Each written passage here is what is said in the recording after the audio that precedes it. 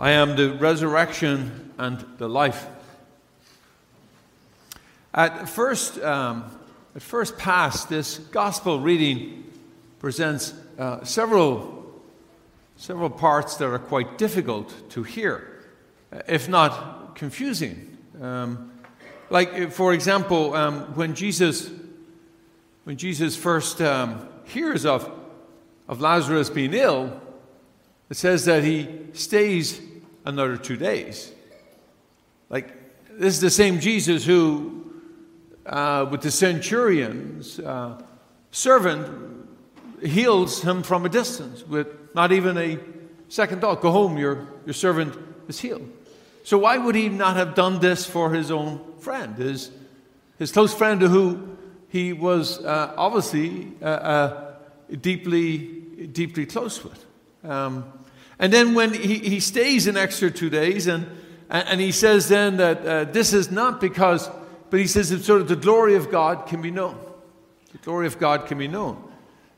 Some people reflect on this passage and say that the reason for that is because God has destined some of us for suffering and some of us for an early death, which is an awful thing to conclude. I'm not sure where in that scripture passage they hear this, but it's often said of this very passage. That so this is where God, in a sense, intends us to suffer, and through the suffering will shine the glory of God. I think there's a better way or a deeper way to look at this, and I think it's worth trying to parsing this apart so that we can understand what Jesus is saying here. He's saying he's the resurrection of life, and there's nothing going to stop that from coming to bear. And so suffering and pain is a reality, yes. And does God allow it? Yes, he does. And that part is the mystery of life, which I think none of us will fully understand until we get to heaven. And that is something that sort of bothers a lot of us. If God is so good, then why does he allow good people to suffer? And the example today is of his friend Lazarus. Why does he allow Lazarus to suffer when he can stop it? But he chooses not to for the glory of God. But it's what Jesus does that is important to look at, not what he doesn't do. What Jesus does is he shows up. He goes anyway. He goes in the midst of the pain and suffering of Lazarus' family, and he accompanies them in the middle of all of it. He goes and shows up. Now, that for us, we say, we can show up, but we don't have the power to heal. We don't have the power to raise our friends from the dead, and so we are left with a gap ourselves, and that can be frustrating for us. So what are we to do? Well, I think that we can show up. I think that's the very message that we are called to do. We're called to show up and to accompany, and we're called to be there. And I don't know if until you've suffered and been in a position of pain, we don't quite know what it's like. But presence makes the world of difference. And don't underestimate how hard it is to be present to somebody who is suffering. Because when you show up, the first thing you want to do is take away the pain. Take away the suffering. Because that's what we try to do. We try to solve things. But there's times when we can't do that. There's times when we are helpless. And there lies our role, is to still show up, to still be present to those suffering. It sounds so easy, but let me tell you, it's harder than you think. That we have to, because what we have to do is quieten our own soul. We have to put all our need to be in control in that moment and to put it aside and say, I will just be here. I will be just present to this person in the midst of their pain and suffering. And that we can do. And when we do it, it is powerfully healing. Whether that be for somebody who is just going through a difficult spot in life, maybe through a difficult marriage or a pain, a loss in their own family, or whether they themselves are in fact dying.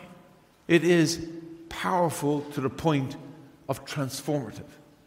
Let me give you an example to break this open. You know my brother Paul last year, who I spoke of often, in that dying process. It was hard to constantly show up to watch him suffer, because pancreatic cancer is an awful, awful disease. Absolutely awful disease. And you've got to keep showing up, because you've got to keep accompanying, because he hasn't died yet.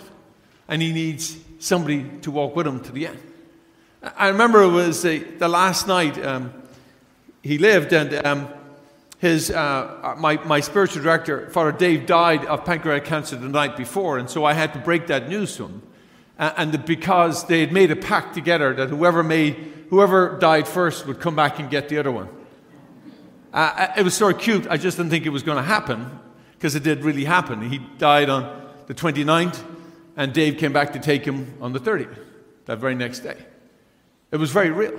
And so Paul, we were at Stanford, and we were back in the middle of COVID protocols, and all the nurses asked all the family to leave.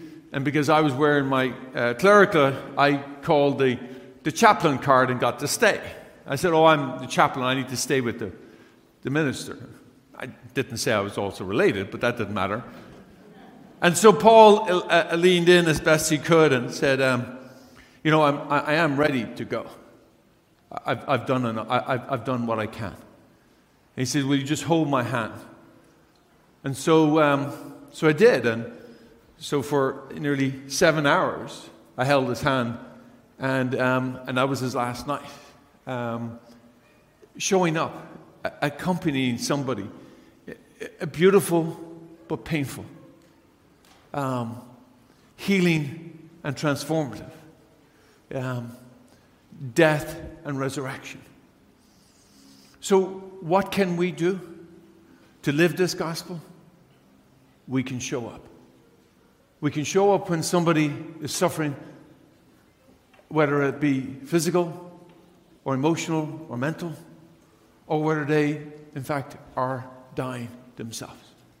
We can be there and accompany them and assure them of our love by our presence and silence, but also that we believe that God's silence can be trusted, because Jesus is the resurrection and new life, and that in the end that we will be joined together in the heavenly kingdom, that we will be together again, and giving them the assurance of that the resurrection is real will give them the courage to take that last step into eternal life, which we will all need.